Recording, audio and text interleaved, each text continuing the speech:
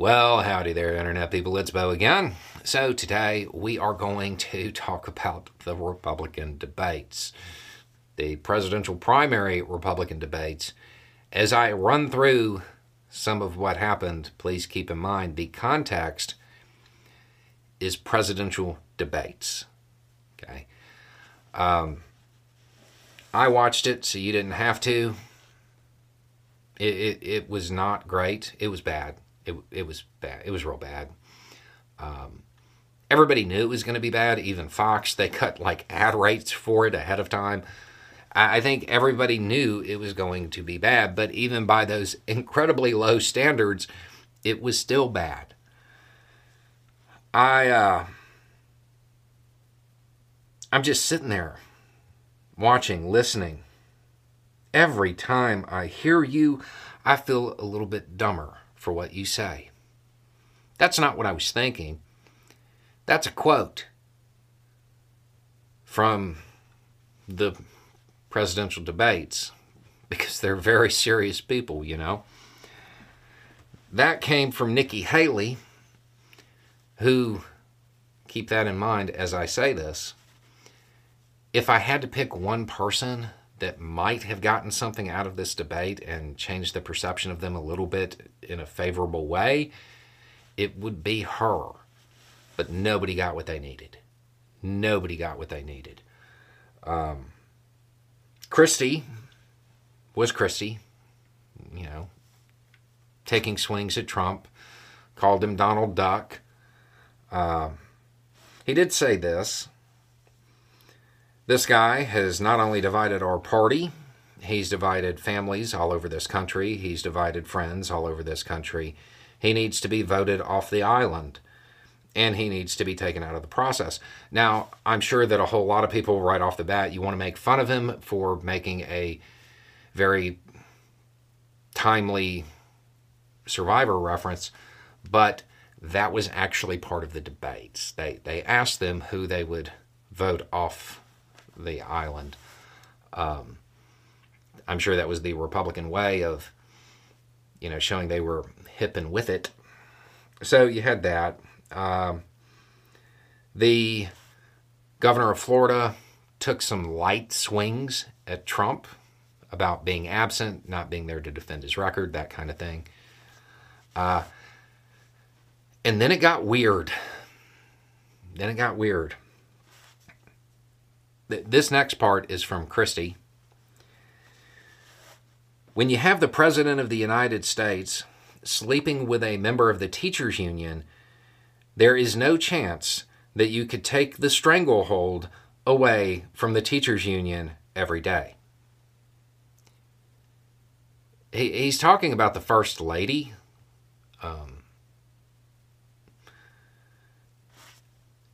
Saying this was, that was not something I expected to hear.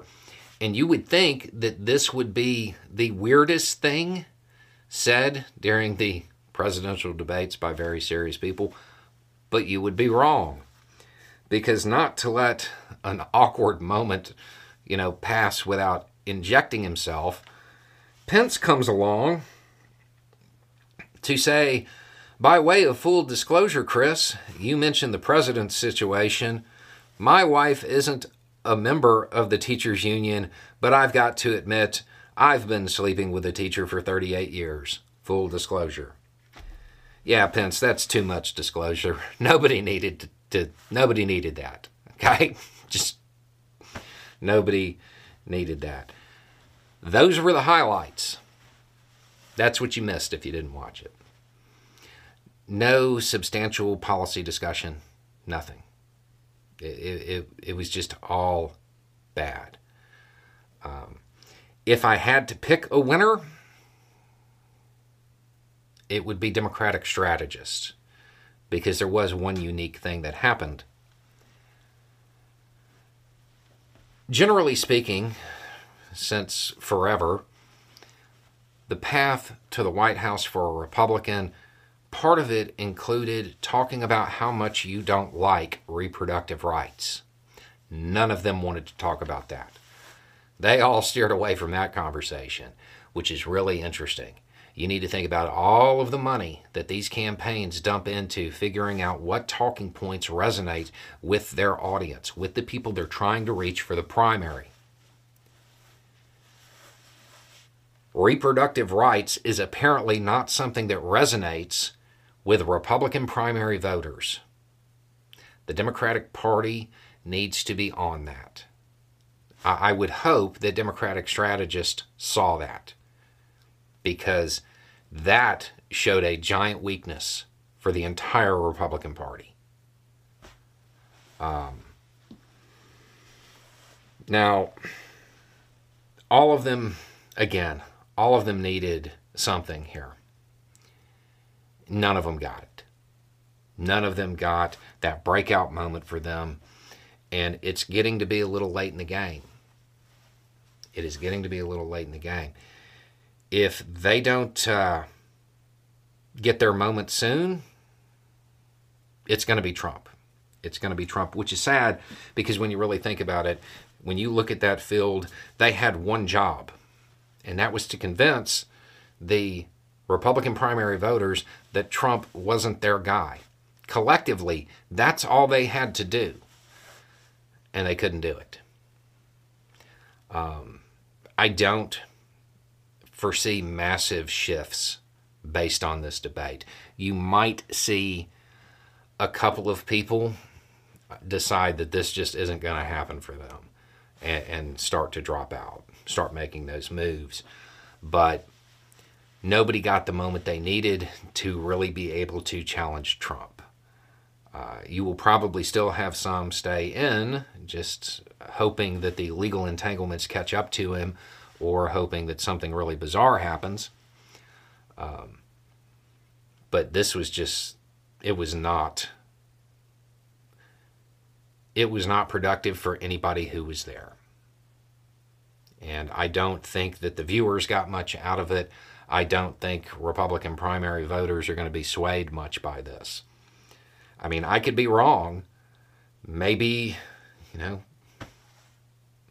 maybe all of that is something that somehow resonated, but it seems unlikely to me.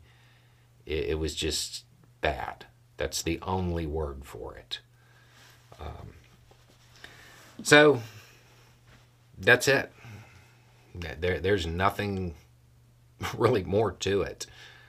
The real winner is Democrats if they're paying attention. Other than that, I think Trump's probably pretty safe based on this performance. I don't think that it's going to sway much. I honestly expected this to be the point where they came after him. And realistically, the winning route to the White House for a Republican who isn't Trump right now would be a very centrist policy and swinging hard at Trump. That would be the winning formula. But I think there's a little bit of reluctance to go after Trump with any degree of energy. And I think they're concerned that if they go after him and he still gets the primary, then he's going to retaliate. I think that's their concern. And if it is, let's be honest, if that's really what they're worried about, they can't be president anyway, because they don't have what it takes to deal with the tough decisions later, with the real stressful stuff. But yeah, if you skipped it, wise decision. Wise decision.